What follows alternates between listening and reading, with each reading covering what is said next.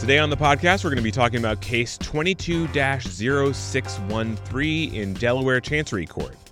What's that? You haven't memorized the docket number yet? Well, maybe you know it by the case caption, Twitter v. Musk. It's a case that gets at essential questions about corporate law, the corporate law business, and about shareholder capitalism in general. Stay tuned.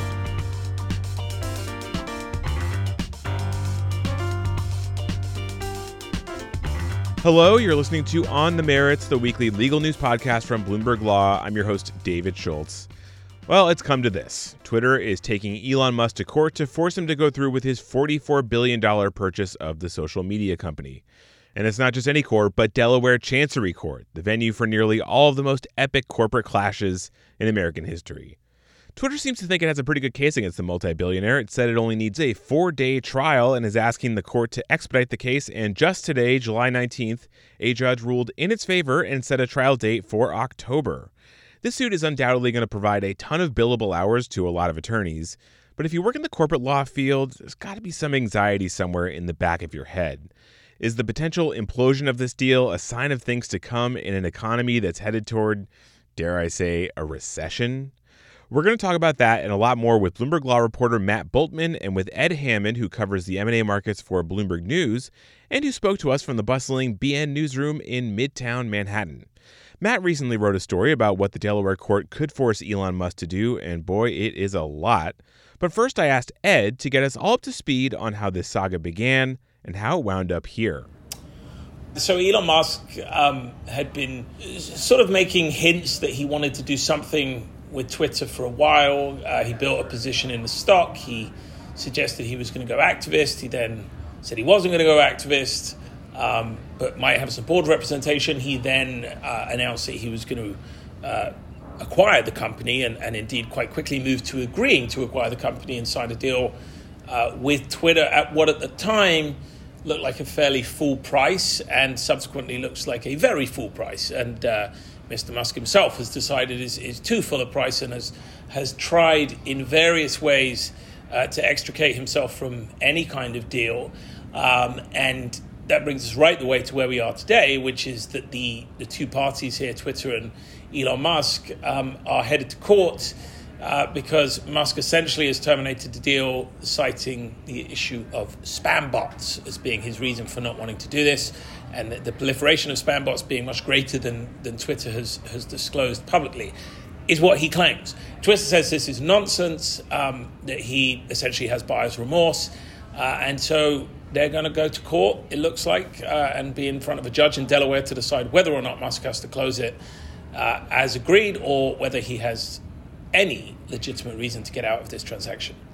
Now, I mean, this was a strange situation when it started, when Elon Musk first announced his intention to buy Twitter, and it's only gotten more strange since then. You cover deals for a living. This is what you do. Is this the weirdest story you've ever covered on the deals beat, or is this actually not as weird as it seems? It's weird in lots of ways that I think are unique. In other ways, it's not that weird. I think there are a couple of things that sort of stand out as being highly unusual here. One is just the level of interest it's generated. Now, that's for an obvious reason, or two obvious reasons. Twitter is something that everyone is fairly familiar with, and a lot of journalists, if not all journalists, use prolifically. So there's a lot of commentary on Twitter about the Twitter deal. Similarly, Musk is, arguably the most famous capitalist in the world at the moment, and a great source of headlines, both traditional corporate financial headlines, but also, more salacious, titillating things around his love life, his seemingly insatiable appetite to sire children, and various other things he's always undertaking, like going into space. I think, to me, the most unusual thing about this deal is you've never, or at least in my experience, I've never seen a company be the target of an acquisition where the acquirer is essentially using that company and using its product to attack the company and attack the deal in a way that is extremely material. I mean, whatever the merits or lack thereof of Musk's arguments, the damage he has done to Twitter as a matter of its stock and the value of the company since deciding he doesn't want to do this deal is significant and undeniable. I mean, he has wiped many billions of dollars of value, and in doing so has created this huge spread between what the company is worth today, on a market cap basis, and what he has agreed to pay for it. Right. I mean, I guess that's a really good point. I'm trying to think of a pre-internet example of this, and I guess the metaphor here, and it's not a perfect metaphor, would be if you're the host of a TV show on a network and you decide you want to buy that network, but then you devote all your programming on your TV show to trashing the network that you're on and that you want to buy. I mean, is that essentially what's going on here, or is it even, does that not quite fit? That's a sort of approximation, except the difference there is that the host on the network in that example would have already have been an employee of the network, whereas Musk is an outsider. Right. This is more like if when Murdoch was wanting to take over the Wall Street Journal, if the Bancroft family had given Murdoch a significant number of pages in the paper to daily write about why he should own it, and then write about why actually it was a garbage paper, wasn't worth what he had agreed to pay for it, and he shouldn't be forced to buy it, even though he had signed a legally binding document saying he was going to buy it. Yeah. So, this is certainly the most high-profile deal that's in progress right now. I mean, I'm not a deals expert, but I feel confident in saying that. But there are a lot of other deals that are pending right now, and there are, I'm sure, some other deals that are also imploding because of what's happening in the stock market. We're seeing double-digit declines right now in asset values. Tell me what you're seeing right now. Are you seeing other deals fall apart that are in progress? There's a lot of conversations that I think either started earlier this year and are now coming apart, because obviously the valuations that were being discussed have changed materially, and therefore buyers and sellers have very different ideas of what something might be worth. And so conversations that sort of started, I think, have quietened down and maybe in some cases died altogether. Where deals are signed, traditionally, particularly if they're deals involving a Delaware target, it's very hard to just get out of the deal because you don't like the direction of the market. Yes, there are certain things that can trigger a buyer being able to walk away from the deal, such as the financing falling apart or regulatory issues. But just saying, I don't like the way the markets look versus when I signed up to this deal, so I'm not going to do it, is not an out. That doesn't get you any kind of clause to walk away. But certainly dialogue has slowed down. I think, sellers believe that they're going to bounce back, and so they don't want to sell now when they're 30% lower or cheaper than they were at the beginning of the year. And buyers, similarly, it's the scenario of not wanting to catch a falling knife. They think if they wait a couple of months, then maybe the target company will be even cheaper than it is today. And equally, it's just a hard time to go out and execute on a sort of meaningful transaction, even if you believe the value is good, because getting the finance is going to be quite difficult. Getting the shareholder approval or support for your deal is probably quite difficult. So I think, yes, we have seen a pronounced slowdown in M&A, certainly in the second quarter of this year. And we'll probably continue to see that right the way, I would think, through the rest of the year before we begin to pick up again in 2023. So this question is for either of you, for whoever wants to answer it. But I'm wondering, we talk about what's good for the legal industry, what's bad for the legal industry here on the podcast a lot.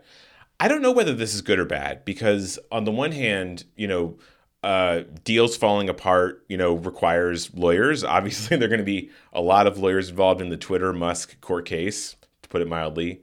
But on the other hand, I mean, a lot of lawyers live and die on M&A transactions, and if there are going to be fewer deals in the future, that can't be good. Matt, do you want to weigh in? I could take a stab at it. I mean, I think when you hear people talk about kind of the nature of these deals, it's not uncommon that some of these markets are cyclical in nature. So when you have a law firm, maybe on one hand, IPOs or M&As are slowing down, the bankruptcy proceedings their practice is booming. So this isn't necessarily uncharted territory. People have seen this type of thing before, and it's expecting maybe a bounce back at some point in the future. So I'd agree with that. I think there is obviously cyclicality in the M&A market, and a lot of the bigger law firms are protected somewhat on the downside because they have big restructuring businesses, which is a sort of the obvious corollary to a booming M&A market. But I think law firms, investment banks, PR firms, all of these sort of apparatus that exists around deal making, it thrives on, if you like, the velocity of capital. And when you have a slowdown or a cessation of deal activity, those firms struggle. There is less business to go around, there's less fees to go around, and the fees that do go around probably are going to be slightly smaller just because the pool of value is shrinking. So I think it's not great for law firms, but equally lawyers are very adept and seemingly endlessly skillful at finding ways of making action that pays fees. For sure. Let's get back to Twitter and Musk. Matt, you wrote a really fantastic story about what the Delaware court that Ed referenced earlier can do to Musk if he loses. Can you talk a little bit about that? What power does it have to force Elon Musk to buy this company if he doesn't want to? Yeah, so Twitter has said that Musk should be forced to honor his agreement and pay $44 billion for the company. There seems to be a general consensus at this point, based on what we've seen so far, that Twitter has the upper hand from a legal perspective. So if the case doesn't settle and a judge finds that Musk has no good reason to walk away from the deal, it is possible that the court orders the deal be completed. The court has ordered specific performance in the past. Last year, for example, the Chancery Court ordered a private equity buyer to close its $550 million acquisition of a cake decorating company. Ultimately, a judge will sit down and ask whether it's fair to order specific performance. That equation would almost have to include the political and social consequences of ordering Musk to buy Twitter. On the other hand, the sources that we talked to have said that not requiring Musk to follow through with the deal for no good reason could call into question the credibility of Delaware corporate law. Judges there want merger agreements to be predictably enforced. So, Matt, one thing I wanted to ask you about is isn't this what the breakup fee is for in a contract? You put in a contract that if someone wants to walk away from a deal, there's a fee. Why doesn't Twitter just want Elon Musk to just pay this fee and walk away? Why does it want to be owned by someone that doesn't want to own it? I think in the contract, the breakup fee is capped at $1 billion. I think if you look at what Elon promised to pay compared to what Twitter is worth now, that $1 billion doesn't really compare. So I think the best case, maybe from all parties' perspectives, is a settlement agreement. Twitter making Musk pay more than $1 billion to walk away. But to get that, Twitter may have to show that it's prepared to go after specific performance and that Elon, absent a settlement, will be forced to pay $44 million to get Twitter.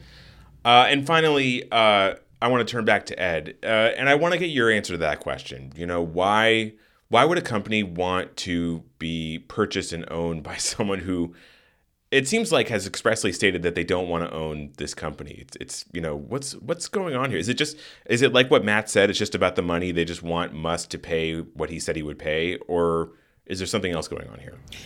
Well, I think to answer the question, you really have to address what is it when you say why would it or why would they? I mean, Twitter, interestingly, have taken the position of being a sort of entirely, apparently, shareholder capital-based business, and that's who they're answering to, and rightly, therefore, as fiduciaries of the shareholder value, they're saying, well, Musk has agreed to pay more than we think this company is worth, and we're not going to let him off the hook. We're going to force him to pay, or we're going to do everything we can to force him to pay that price, because that is in the best interest of our shareholders. You could take the view, and I think you were sort of hinting at this in your question, that if you went with the more sort of holistic stakeholder capitalism-based model for which there isn't really a legal basis, you could say, well, you're going to have an owner in Musk who has said he doesn't want to own the company. Presumably, most of the people currently working at Twitter don't feel particularly excited about the prospect of Musk. They don't feel very positive about him owning it. And there's also, I think, a real question about what does this mean for users of Twitter? What does this mean for, Musk has said he wants to be a vanguard of free speech. But that's his version of free speech. I'm not sure free speech is a sort of absolute objective quality. It's whatever Musk in this case decides it is, if indeed he does end up owning it. So I think if you're the board of Twitter and you feel your responsibility first and foremost and perhaps only is to the shareholders, you are doing the right thing, because you're saying, this offer of whatever it is, $54.20 a share, is worth or values Twitter greatly more than we think it would be worth on a standalone basis. And you only need to look at the analyst commentary to see that that's probably right. And then when you overlay that with the damage that Musk has done to the business, if he is allowed out of this deal now, I mean, there are real questions about, well, what does Twitter look like in the sort of post-Musk landscape if it can't get a deal achieved? And I think it could go down a long way from here. That will do it for today's episode of On the Merits. It was produced by myself, David Schultz. Our guest editor today is Greg Henderson, and our executive producer is Josh Block. Reach out to us on Twitter if you have anything on your mind. We use the handle @BLaw. Thanks, everyone, for listening, and we will see you next week. Those 9 justices in Washington can be hard to keep track of. That's where we come in. On our podcast, Cases and Controversies, we give you a week-by-week accounting of the Supreme Court, the filings, the arguments, the opinions, and much, much more. Check in on Fridays with Bloomberg Law's Cases and Controversies to find out what's coming up on the horizon of the Supreme Court. Download and subscribe wherever you get your podcasts.